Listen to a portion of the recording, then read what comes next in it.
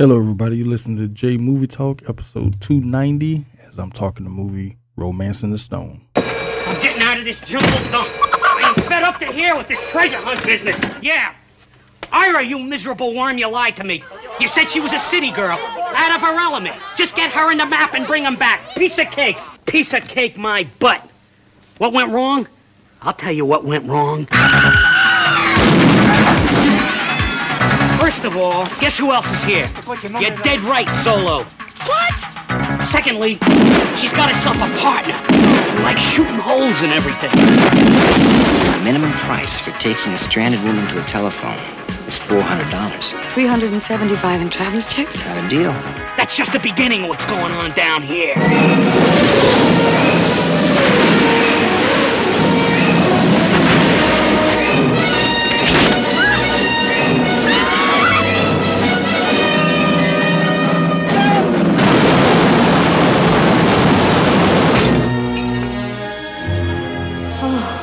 There's nothing you can say that'll make me go back into that hellhole. Don't bring that up, Ira. Ira, stop it! All right, I'll go back. Hello, everybody. I am back. I am back to doing movie reviews for this episode. I know the last few months have kind of been up and down with me with the podcast, but then, sometimes you just got to take a little time away to kind of refresh, get back to being who you are and everything like that. And I decided to come back to talking about movies with this movie, Romancing the Stone, which came out in 1984. So it's kind of good to be back to talking about a movie on this podcast once again, because it is the J Movie Talk podcast. And I know for the last few episodes that I haven't really been talking about movies, just kind of talking about different entertainment related topics, but never really deep diving into movies once again. So for anyone who is newer to Movie Talk, this is actually how the format of the show goes, where I actually do movie reviews. Of course, to my other listeners who've been with me for a while, you guys are pretty much used to me, talking movies and doing reviews like that. So kind of getting right into the thick of things here. The cast for this movie, Romancing the Stone. We have Michael Douglas as Jack Colton, Kathleen Turner as Joan Weiler. We have Danny DeVito as Ralph, Zach Norman as Ira, Alfonso Arua as Juan, Manuel Ojeda as Zolo, Holland Taylor as Gloria, and Mary Ellen Trainor as Elaine. That's pretty much your main cast. And this movie was directed by Robert Zemeckis, probably best known for, depending on your age group, you know him best for Back to the Future, which he wrote and everything. And ironically enough, because of the success of this movie is why he even got to do Back to the Future. So, because he was originally supposed to do another movie, I can't remember what the movie was, but it was like, nah, we ain't gonna do that because we don't know how good Romancing Stone gonna be. So we not gonna take a chance on you with that movie. So he was able to do his passion project at the time, which is Back to the Future, and it worked out in the end for him, with that. But looking through his filmography, Han and Meryl Streep, Forrest Gump, Contact with Jodie Foster and Matthew McConaughey, Castaway, The Polar Express, Beowulf, like I say, Flight, which is still a wild freaking movie, and everything. But if you know the name Robert Zemeckis and you know the stuff that he was attached to, and that's just him as a director, but as a producer, he well, as a writer also, he wrote the movie Trespass, which came out in 92, which someday I do plan on actually doing on the podcast. He came up with the story for Bordello of Blood, the Tales from the Crypt movie with Dennis Miller, and everything. But like I say, he's like one of the people in Hollywood. Like, he is, when you see his name, you know that it's gonna be some goodness that comes along with. And he also executive produced Demon Knight. So yeah, he produced that and The Frighteners, as I'm kind of scrolling through his filmography. The remake of House on Haunted Hill he produced, 13 Ghosts. So he actually kind of has like a little thing, you know, a regard about horror. Surprised he never directed an actual horror movie. I think that would have been interesting. But yeah, he has some ties to some horror stuff and everything, which is cool. And I've always kind of been a fan of Robert Zemeckis. So like I say, watching some of his movies as a kid, I know I used to think that Steven Spielberg directed Back to the Future for whatever reason. This is when I was like really, really young. I used to think that Spielberg directed it. And because I didn't know who the hell Robert Zemeckis was at that time, you know. But I always thought Spielberg directed it until I realized, oh, okay, it's Robert Zemeckis, and everything. But yeah, I'm pretty sure for people who might not know him by name, you've probably seen quite a few of his movies. So if you look through his filmography, be like, oh yeah, okay, I've seen this, or I've heard of that, you know, type of thing. So, before I actually get into the movie per se, because it does kind of make a connection with the opening scene, which is like a cheesy romance novel that's being kind of played out of what we're seeing. And the ironic thing about it is that the guy, Grogan, that's like the bad guy that's in this scene, because it's like a Western type set. It almost kind of reminds me of Once Upon a Time in the West. And it makes me wonder, did they do that on purpose? Because of just how it looks, and because the woman kind of almost looked like Claudia Cardinale's character, and the character of Grogan almost resembles Charles Bronson a little bit from Once Upon a Time in the West. Like I said, I don't know how. I'm just kind of assuming that. I mean, probably have to get their actual, you know, opinion off of that, if that's true or not. But that's just how it kind of came across to me. But the guy Grogan, who you probably won't necessarily recognize by name, by face, but the name Ted White, for anybody that is fans of the Friday the 13th franchise and know that I love Friday the 13th franchise, know the name Ted White, know the face Ted White, and know that he was Jason in 1984 in the final chapter. But he also shows up in this movie. So I was like, there's a little connection to the Friday the 13th franchise right there. So kind of seeing this whole thing played out, and we're getting this voiceover narration from Joan as basically this is her envisioning this like chapter, a part of her novel that she's working on. So I thought it was kind of interesting that it opens like with a fantasy type scene opposed to, you know, getting one of our main characters right off the bat. So I thought it was kind of interesting, but it did kind of set up like, okay, this is what type of movie we're going to get, especially when we're thrust into reality and seeing Joan and how this is pretty much she lives her life. She lives her life through her novels. At the point that we meet Joan, and she's kind of a meek type of a, you know, woman and everything like that. And I will say this before I actually start talking about the movie, and I'll probably bring it up a few more times, that one thing I noticed about this movie, which I never paid attention to, but watching it for this episode, is the evolution of the Joan character just by body language. Like when we first meet her, like she's very timid and she's kind of scared to be out on the street and stuff like that. And like I said, there's gonna be like a natural progression of her character as the movie goes along. And if you watch it and you pay attention to it, you'll be like, oh, that is actually some good character work that they did with this character that I don't know if a lot of people actually pick up on, and everything. So the funny thing about Joan is that she seems like she writes these romance books in the hopes of finding well, I should say her imagination of finding, the love of her life that's going to come in and save her and all this type of stuff. So, she leaves her apartment to go meet up with her friend and publicist, Gloria, who's basically like, look, you need to get up out of, get out of that place for a while.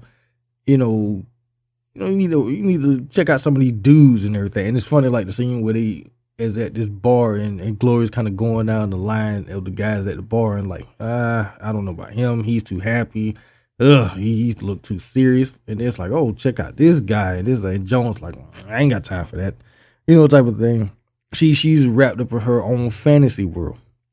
So while they're out talking and everything about the book, about men and stuff, see this, for the first part, I'm going to refer to him as the Night Stalker because he kind of looked like Richard Ramirez a little bit, especially with the way he come rolling up and he goes inside Joan's building and he goes to her apartment. It's like he's trying to break in. And I assume that this guy is the superintendent. And everything. He's like, hey, who are you? And everything. Like, that's Miss Wilder's place. Like, what are you doing? So he walks over to the dude, and then you see this knife comes out, and well, we know what happens after that because we never see that superintendent again. So the movie it kind of jumps around a bit in this beginning part. So like I said, we get Joan, and then we get the whole thing with the Night Stalker, and then it jumps to Cartagena. And we meet Elaine, who is like in a rush. She's trying to get the hell out of there and she packing up everything. It's like she got to go. Like something is going on. She really got to move.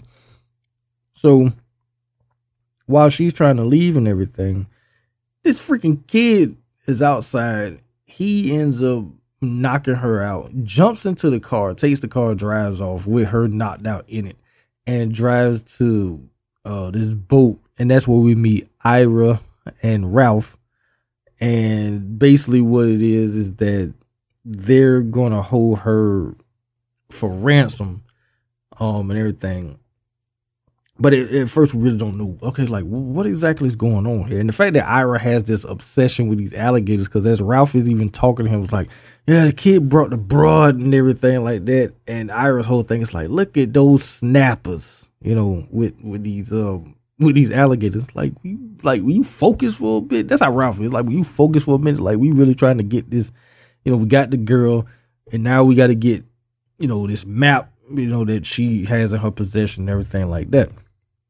So Joan goes back home and she sees that her place has been completely destroyed. Like, who the hell came in here and ransacked the place? So she gets a call from Elaine, and Elaine is basically forced to tell her to bring the map to Cartagena for exchange for her. And so this is like the beginnings of where Joan is like, all right, I got to do something. Like, she don't know what the hell she gonna do really, but my sister's in trouble. That's my family. I got to go save my sister. And even Gloria kind of tells her, like, you're not really prepared for this. And I like the response that Joan gives back, because Joan looks right at Gloria and tells us, like, it doesn't matter. Like, that's my sister. Like, I'd do anything for my sister. And if it means me going and potentially get myself killed for my sister, that's what I'm going to do. So Joan says goodbye to Gloria, and she gets in the cab and leaves for the airport. And as she leaves, we see the old Night Stalker sitting in the car, and he follows her, and he follows her to the airport and everything like that. So we learn how to figure, like, who the hell is this Night Stalker looking dude? Right?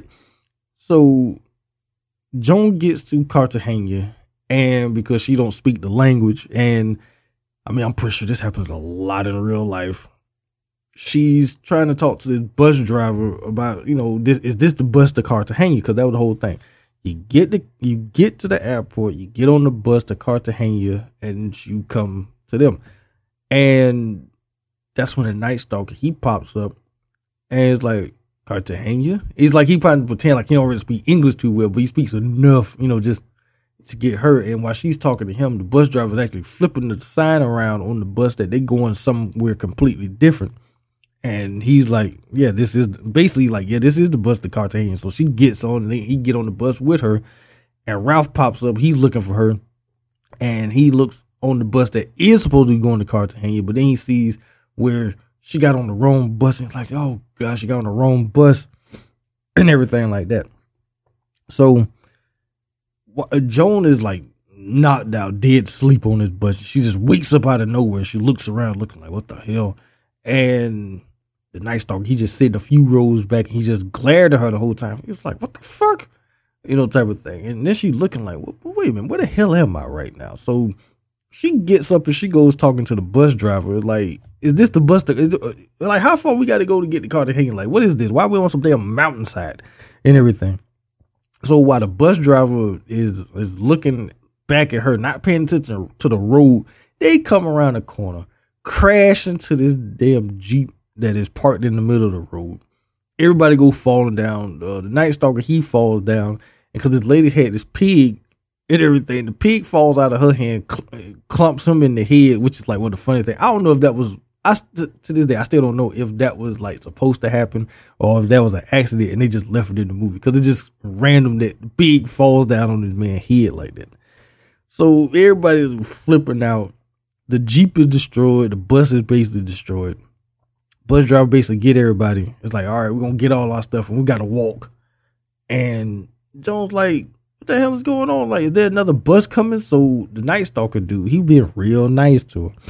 And he's like, there'll be another bus. There's always another bus. Like, even in Colombia, schedules have to be kept. It's like, we just sit here and wait. So she got her suitcase and she's sitting down, just la like it ain't nothing. Like, oh, okay, yeah, all right, it'll be another bus. Yeah, everything be cool. So the Night Stalker, he looks to make sure that everybody from the bus is long gone. He walks back over where she is. And then he pulls a gun out on her. And it's like, give him the map. So it's like, who the hell are you? Because clearly you ain't with Ira and Ralph. So who the hell are you? And everything. So she's like, what? And everything. He's like, look, give me the map. Like, give him the map right now. So while he got her at gunpoint, that's when we see this guy. He's just whistling and walking along, and everything. And this is where we first meet Jack, because he sees what's going on. He gives like a warning shot to Jack. Jack comes out with his shotgun, get into this big shootout with the Night Stalker, and basically chases him off. And I always like, after he chases him off, he looks back and like, what the hell happened to my truck? He's like, what the hell are my birds? Because after they crashed, he had these birds in these cages on it. And when they crashed into the bus, when the bus crashed with his truck, the crates that the birds in go smashing all down. And the people basically get the birds and take them with them. So they probably went to go cook them birds or eat them, probably. That's what I always assumed anyway. But real quick, my thoughts about Kathleen Turner in this movie. I think she does a really good job in this movie. And like I said earlier about how she goes from this like kind of meek and timid character in the beginning, but then like because I'm gonna get to the point where I'm gonna talk about like where exactly her character changes and like just the growth of that character and what we get to her at the end. Like I say, she's really good in this movie. It's like one of my favorite movies with her, and also just from a character standpoint of the evolution of that character in a movie is with her character performance in this and everything. So Jack, he gets down because while this whole shootout was going on at the bus, Joan and jumped underneath the bus and like, I'm not getting like, I ain't trying to get shot, so I'm just gonna dive on this bus real quick. So Jack, he leans down and he's like, hey, how you doing? He's like, everything all right? And it's like, so we try to figure out like, well, what's going on here? It's like, oh, I was on the bus here, probably going to Cartagena. He's like, Cartagena? You're like, lady, you are hell and gone from Cartagena and everything. Like, Cartagena's on the other side of the mountain and everything. Like, you like closer to Miami than you are to Cartagena right now. And it's like, but that nice man, told me there was going to be another, but it's like, oh, that nice man that put a gun on you is about to rob you. That same would probably rape you if he could have had the chance. That nice guy, he told you there was another bus, and she was like, oh shit. Basically like, oh yeah, I got scammed and everything, right? So it's like, well, I'll pay you to take me to Cartagena. It's like, look, lady, like I just lost everything. My burger's gone, all my stuff, and everything I own in the next hour is gonna be soaking wet. So I ain't really got time for your nuts. I got more important problems to deal with. And then she was like, I'll pay you. And he was like, well, how much? So they basically haggle back and forth. And I always kind of use this line that Jack says. It's like, look, lady, like, I ain't cheap, but I can be had. So they agree for him to take her to Cartagena for $375 in traveler checks and everything. So this is where they kind of get on the road. So they start walking. And while this is going on, we meet back up with the Night Stalker, who actually flags down a car, which is driven by Ralph, and forces him to turn around and go the other way. And this is where we find out that the Night Stalker is actually military. And he's not just any military, because when they get to this military post and everything, we find out that he's actually Commander Zolo, who has his own private army and who basically like be tear-assing around Colombia, just doing whatever you want to do.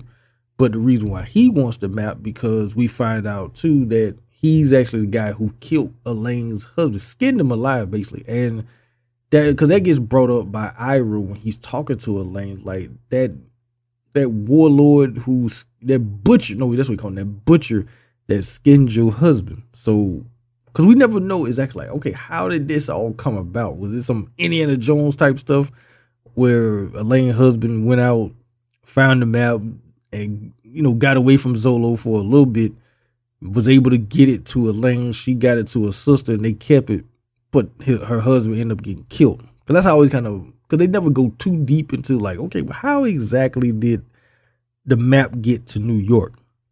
And how did they catch up with Elaine's husband? So Jack and Joan, they start getting a little bit more, they get real up and close and personal with each other, which in one of my funniest scenes of the movie, where they walking, and because she got this huge briefcase, and she kind of get furious with Jack because he ain't carrying it for her. And it's like, look, lady, you get a lot faster. You dump this damn briefcase, this suitcase that you got. So he tosses it, and she starts yelling at him, gets furious. Next thing you know, a mudslide catches him. She falls down and goes sliding down the mountain. He gets caught up in the mudslide, goes sliding down the thing. She crashes down to the water. He comes down face first, smashes right in between her legs, and it's like, yeah, this is actually been turned into a hell of a morning, type of thing. And she just looking like, what the hell is going on? Like, an hour ago, I was almost robbed and probably raped and murdered, and now I'm out here with this wild man, and we're going down a freaking mountainside in a mudslide. But I do enjoy the chemistry between Michael Douglas and Kathleen Turner here, and it's probably why they went on to do not one but two more movies together. The sequel to this, The Jewel of the Nile, which I don't think is as good as this one, and I always forget the name of the third movie, because Danny DeVito actually directed the third movie. Because Danny DeVito is actually, it's funny how Kathleen Turner, Michael Douglas, and Danny DeVito all are in a trilogy of movies together, even though one is actually a sequel, and I think it's Bed of Roses is the third one, where Kathleen Turner and Michael Douglas play this like wild married couple that hates each other and everything.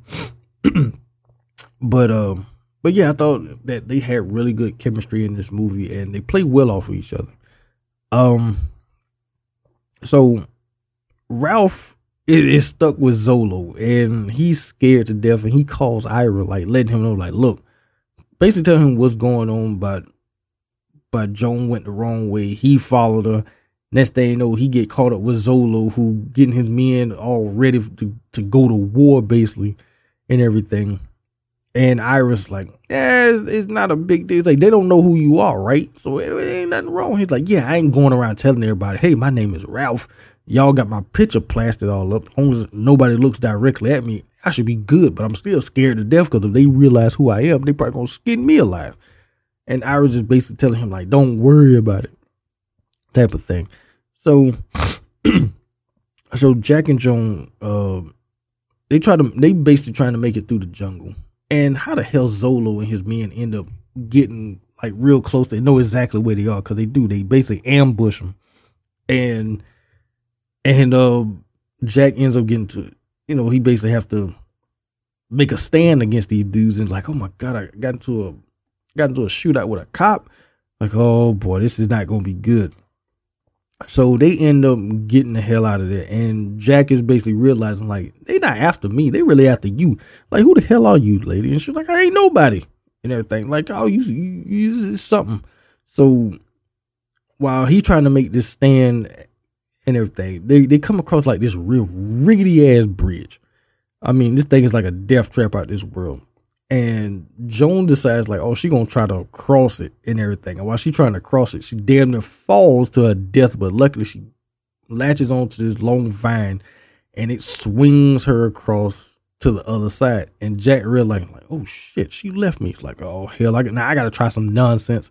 So he tries to do the same thing by getting across, and his vine actually drops down low. He crashes into the side of the mountain.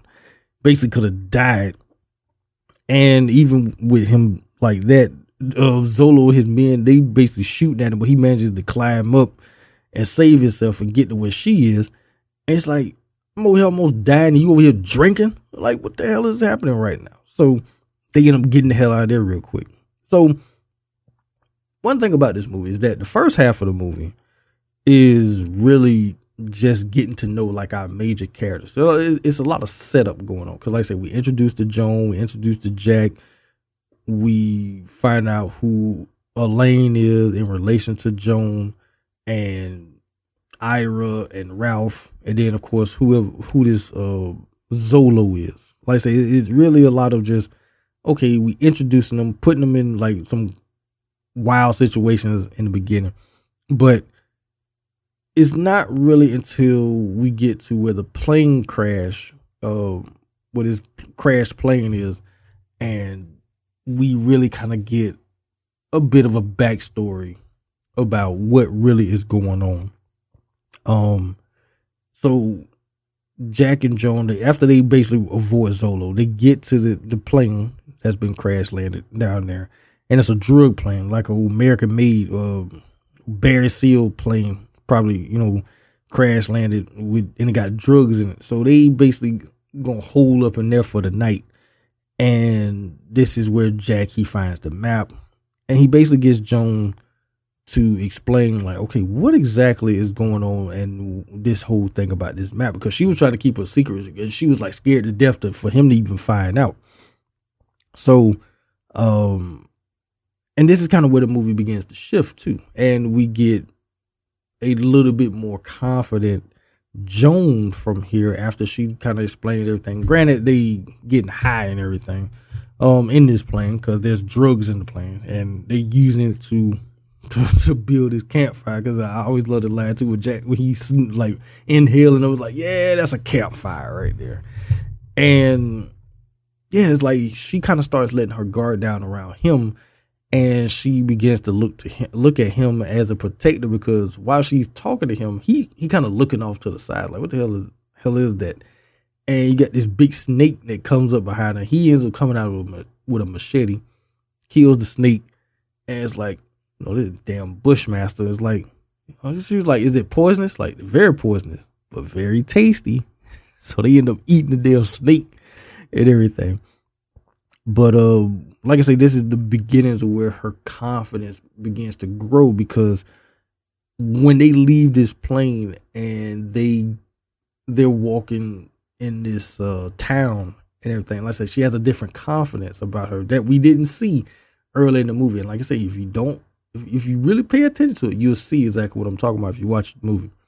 So they get to the town, and you got these bunch of dudes, and these ain't no good dudes. These almost look like some Robert Rodriguez Desperado type villains here that they meet up at this town. And it goes from being like 1 or 2 guys following to damn near 9 guys following them, and they're like, don't look back, don't pay them no attention. So they end up because they hear about this guy named Juan who has who might have a car that could get them, to Cartagena. Well, get them to a town so they can get closer to getting to Cartagena.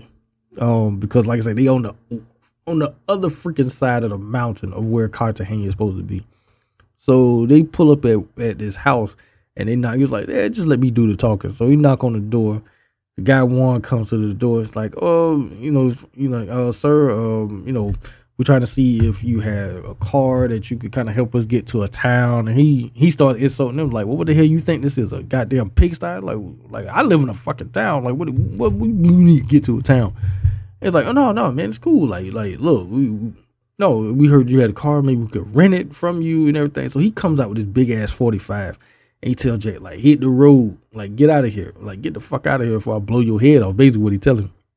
And while they getting ready to turn and leave, them same dudes that was following him standing there, they got their guns drawn on them. So it's like they about to get shot down quick. But Jack, he comes out and says, "All right, Joan Wilder, why don't you write us out of this?" And Juan hears, he's like, "Joan Wilder? The Joan Wilder?"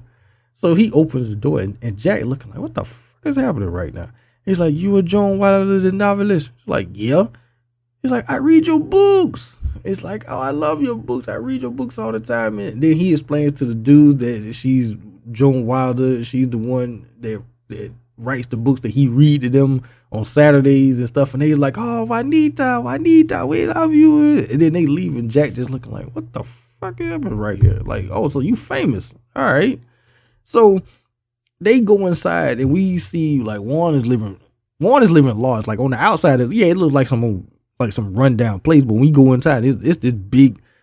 I want to say like a fortress type place, but it's like he lives a hell of a lot better than everybody else, and it's kind of insinuated that he's a drug runner, and that plane was probably coming to deliver to him, and it never made it, type of thing. So this is where Jack kind of gets to know more about Joan, and just kind of realize, oh, so she famous.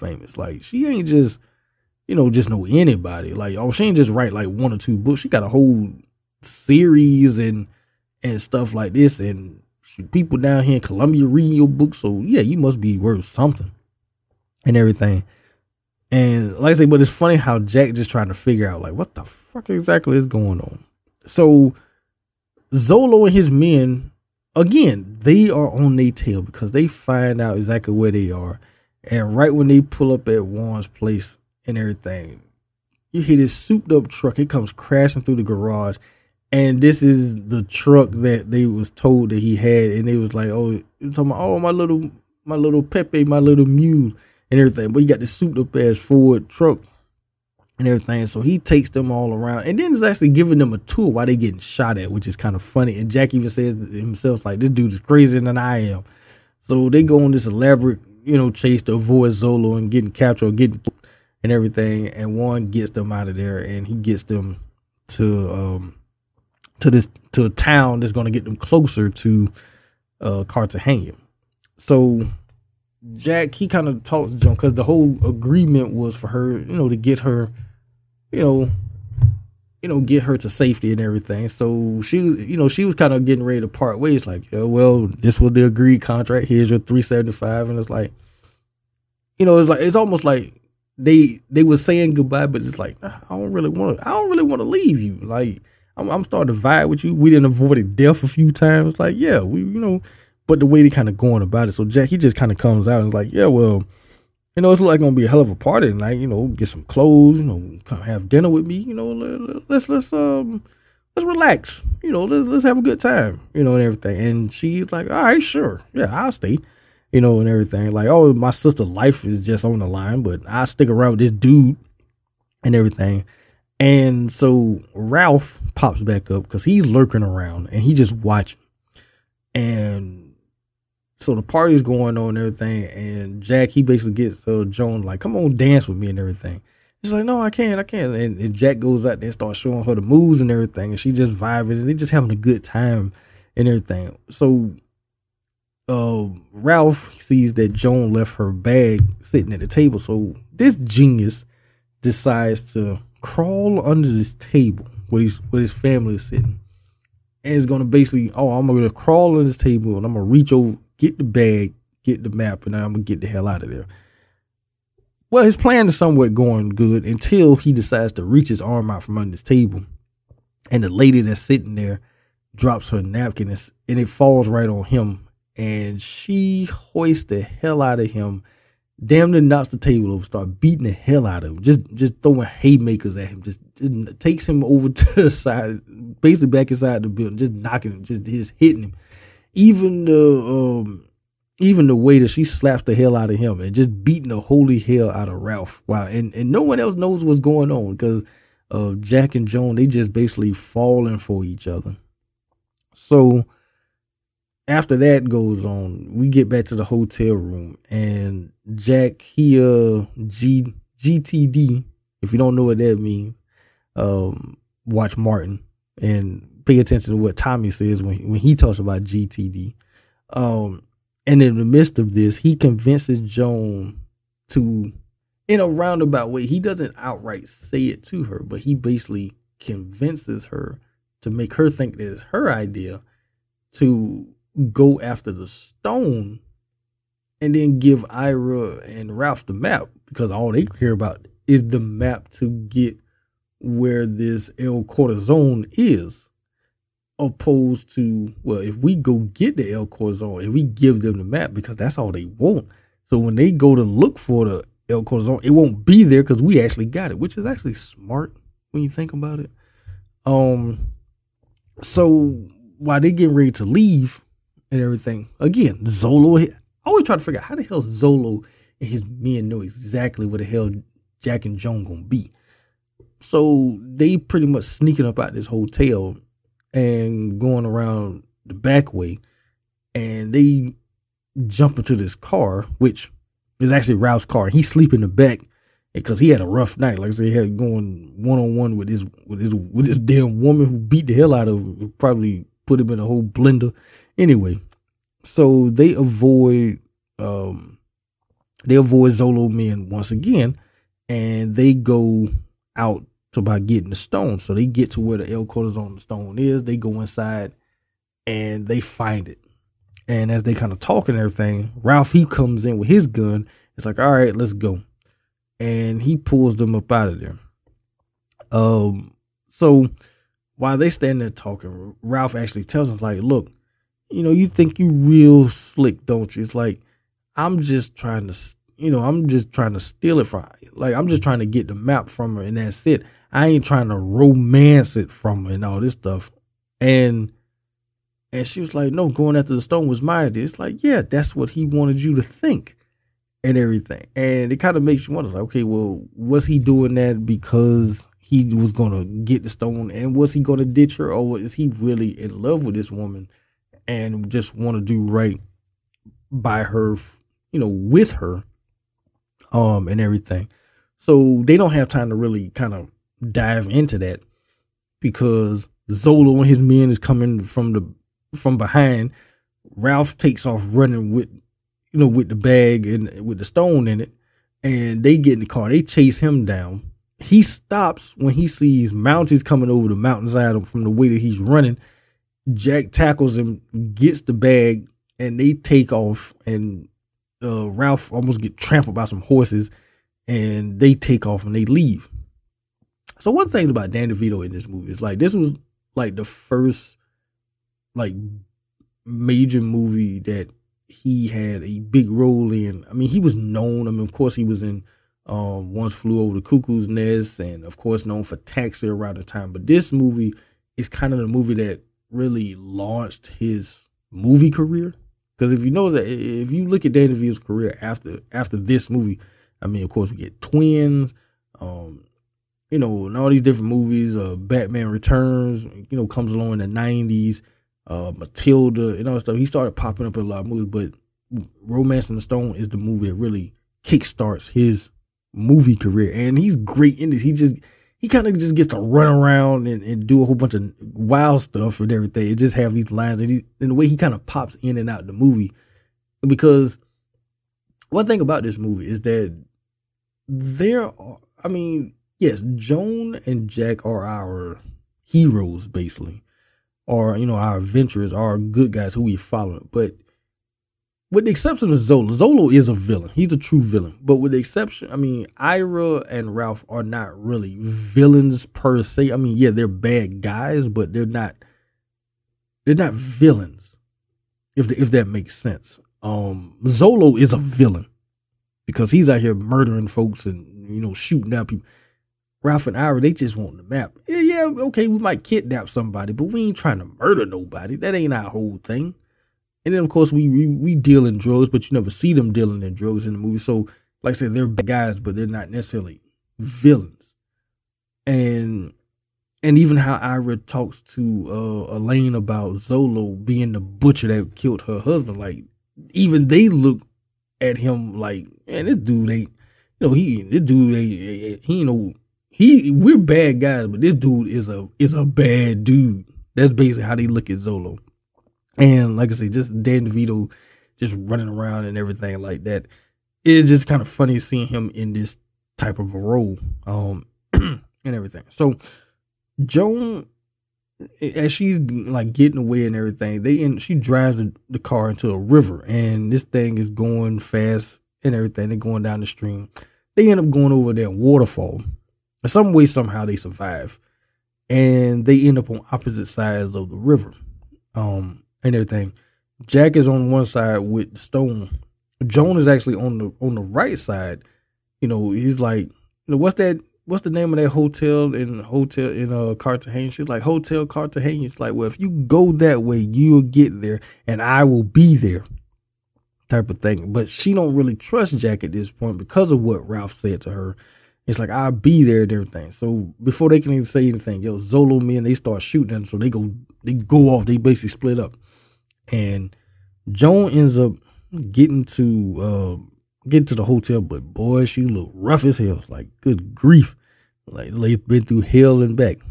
So she gets in. She even checks the hotel, like, has Jack Colton checked in. Like, nah, who the fuck is Jack Colton? Is basically like how he replied to it. So she's in a room and everything, and Ira calls Joan and tells her where to meet them, you know, at the boat and everything like that.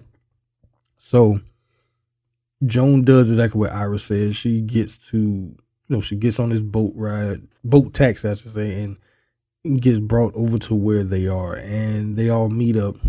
And I always laugh at how Ira does this. It's like, you got the map? Like, well, I want my sister. Like, let me make sure this map is authentic first. Then you will get your sister. So he gets the map, and he got to take out his like eyeglass thing just to verify that this is the accurate map. They ain't pull no fast one on him and everything, make a duplicate and everything. So he looks at the map, and then he walks over to Joan. He was like, Joan Wilder, you and your sister, you're free to go. He started laughing and everything. So they let Elaine go. And they were like, this is all they really wanted. They had to kidnap Elaine just to get what they wanted. With no harm, no foul here. It's like, yeah, just had to do a little kidnapping, because now we got the map. We can go after, the El Cortizone, right? So Elaine and Joan is about to leave. And then there's some gunshots. And it's like, what the hell? And Jack, he comes from around the corner. It's like, I missed you at the hotel. And then you realize, wait a minute, Jack is being held at gunpoint. So I guess Jack did get to the hotel, but he got caught by Zolo and his men at this point. And then they took him to the spot. Now, how exactly they knew exactly where, I guess they was tailing Joan or something like that. So they all, standing there. Zolo comes out of the shadows. They throw Ralph down and everything, which is just hilarious because they beat the hell out of him because his mouth all bloody, got a black eye. They beat him worse than that lady beat him up. So Ira at this point, and Ralph was like, he's like, oh shit, because like I say, they wanted men by Zolo, so Zolo's getting ready to do some real nasty business to them. So while they're talking and everything, they won't so Zolo comes over to Ira, takes the map. And it's like, he takes it and he burns it. Like, this map ain't worth nothing now. Like, they actually got the stone. And so he turns around and is like, tell me where exactly the stone is. So one of Zolo men takes the butt of his gun and hits Jack low and everything. But you hear like this little clunk. It's like, what the hell is that? So he kind of does like this little shim move, like to readjust himself. And you see like this thing falling down his leg, and it gets down to the bottom of his pants leg. It's the stone. He basically had the stone like stashed in his drawers, basically. So it's like, you want it? Yeah, go get it. So he does like a field, like a punt and everything, like on 3rd and 15. He basically do like a punt move, kicks the stone up into the air because Zolo was like literally trying to get the stone. He was literally holding Joan's hand over where Ira had some alligators, and these gators were getting ready to like chomp her. So he reaches out, he catches the stone. He's like, thank you. And while his hand is out like that, this alligator comes up, bites his hand off, like literally bites it off. He started yelling like a madman, like, ah, which, I mean, who wouldn't yell like that, right? So while all this is going on, everybody started running and everything because he started to get this big shootout. Zolo is like, literally, this man is hurt. I mean, who wouldn't be? He just lost a hand, right? He got a hand off, right? So Jack and Ira's men, they start getting to a shootout with Zolo's men. Elaine and Joan, they take off running. Ira, he gets a couple of his guys. They trying to get away and get back to the boat and everything. Ralph, who was all beat up, is moving slow for whatever reason. And he's telling him, like, are you going to come back for me? Why he didn't get on the boat why he didn't get up and run with them, I never understood. But he's like, you going to come back for me? He's like, yeah, I'm going to send the boat back for you. And all this type of stuff. So, like, you're my cousin. Because I always thought that they were brothers, but he always says, you're my cousin and everything like that.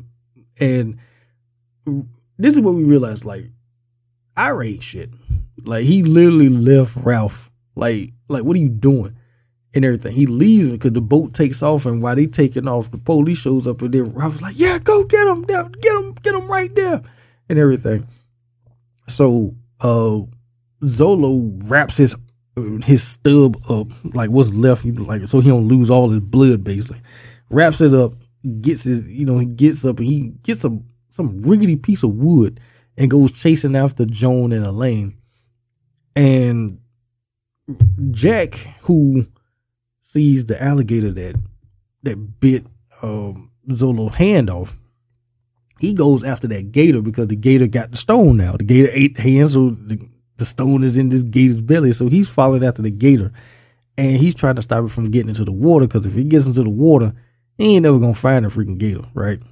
So it's a dilemma that comes up, because he's holding on to the gator, but he looks up and he sees where Zolo had cornered Elaine and Joan, and Elaine had passes out because Joan had Zolo's knife. She throws at him, but he's faster as he puts the wood up, and it catches it, and Elaine just falls out. So Elaine is useless at this point.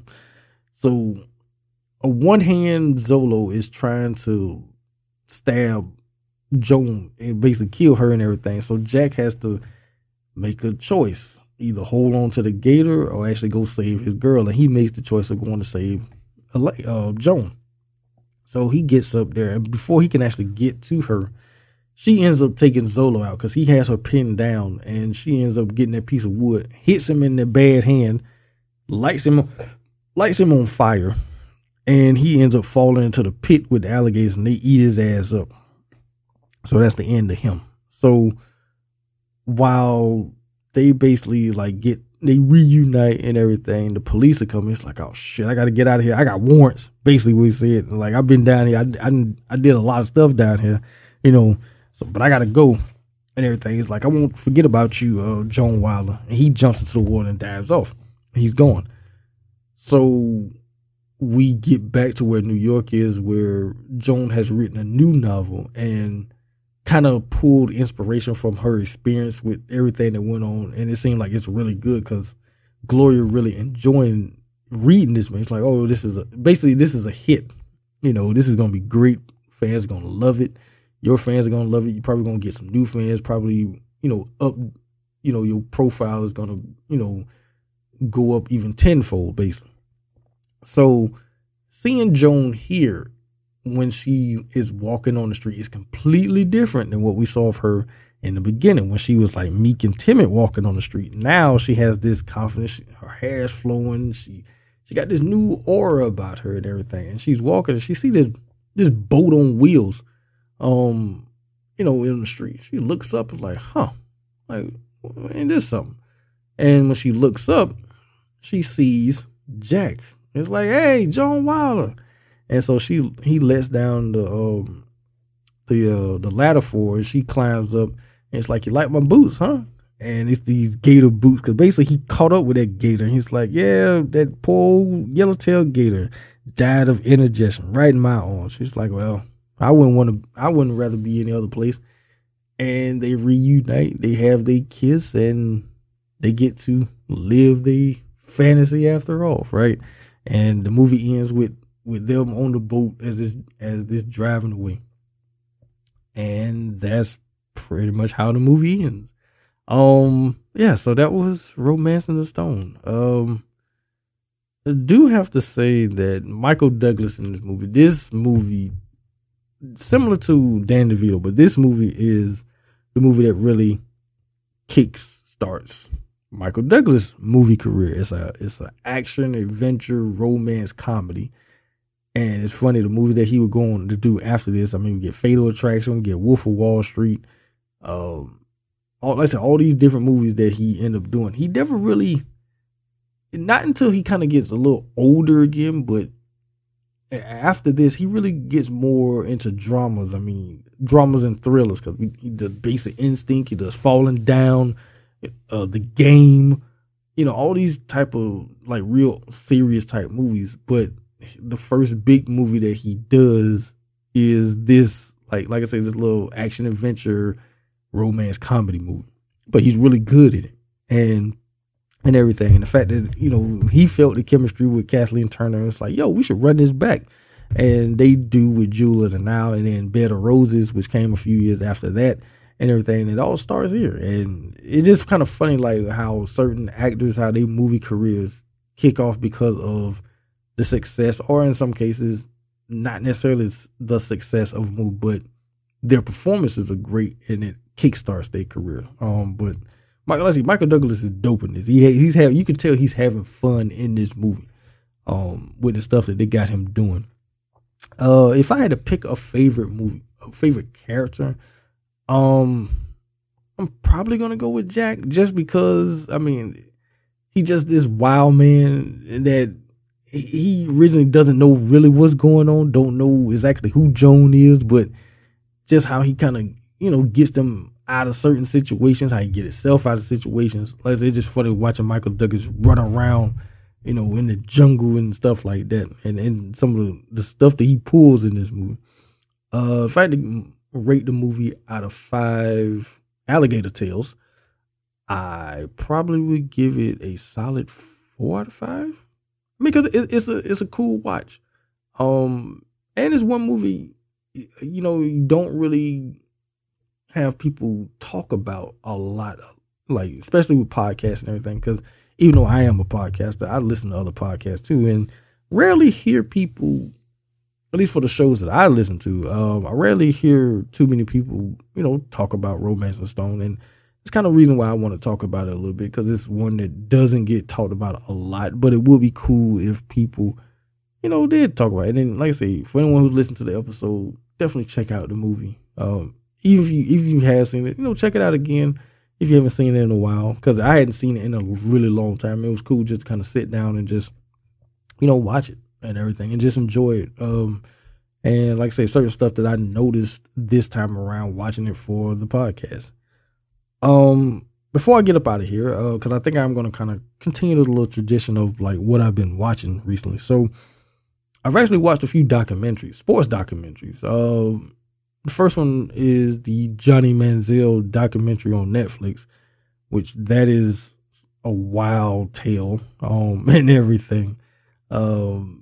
Especially when you find out that his family did not really come from oil money as they tried to claim. It was just something that him and his friend made up so that the NCAA would stay off of their back and everything. And the fact that nobody fact checked that to find out, like, no, they really didn't come from no oil money. But I guess because he was a white kid from Texas and he was playing at this military school out there, so it's like, yeah, sure, yeah, it makes sense. They in Texas, oil, yeah, that tracks. Yeah, you come from oil money. All right, we believe it. and just all the stuff that he went through and stuff. And you kind of look at him a little different. I would say you feel a little bit more sympathy for him, more so than just what the media hype was around him and the stuff that he kind of had to deal with. So you kind of look at him in a different light after watching this documentary. And then another one, now the only sympathy in this documentary where I'm going to bring up is for the kids, because they are the victims of this whole thing. And I'm talking about the BS High documentary, Bishop Sycamore, which is on Max right now. That dude, Roy Johnson, boy, that dude is the worst. And I'm pretty sure if those young men could get their hands on him, they probably would beat the holy hell out of him because of what he did. And the fact that he takes no accountability for anything that he did. It's a really good documentary, but I think, like myself and other people that I know that have watched it, that as good as the documentary is, it will have you furious by the end because of Roy Johnson and his nonsense.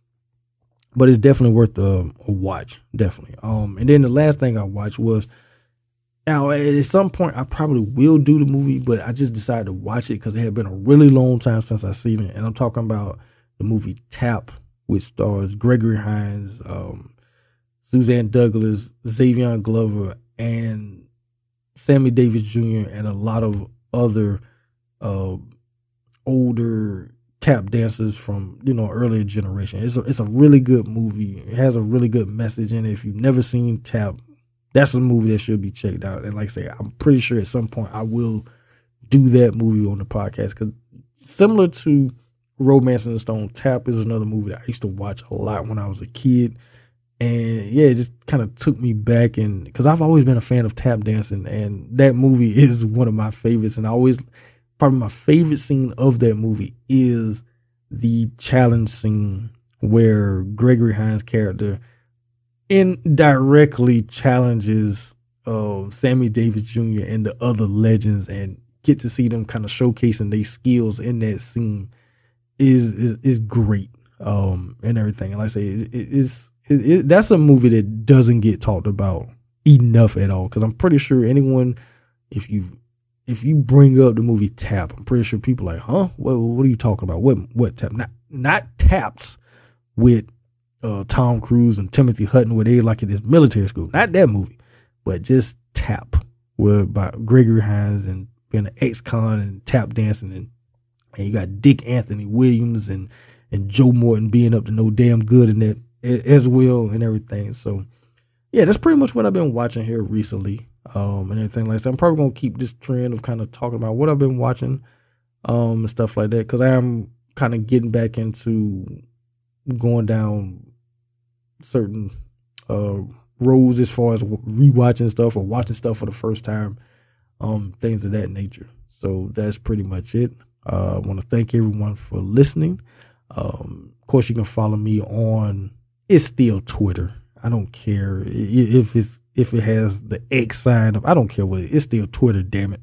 So you can follow me on that app, either at my personal page, the J Giles, or the movie page, J Movie Talk. Also on Instagram at JMT Podcast. Of course, you can find all the Movie Talk episodes a part of the TV Zone Podcast Network, wherever you listen to your podcast, with the exception of Stitcher, because Stitcher is going away. So like I said, if you listen to us on Stitcher, please check us out on Spotify, iTunes, wherever else podcasts are available.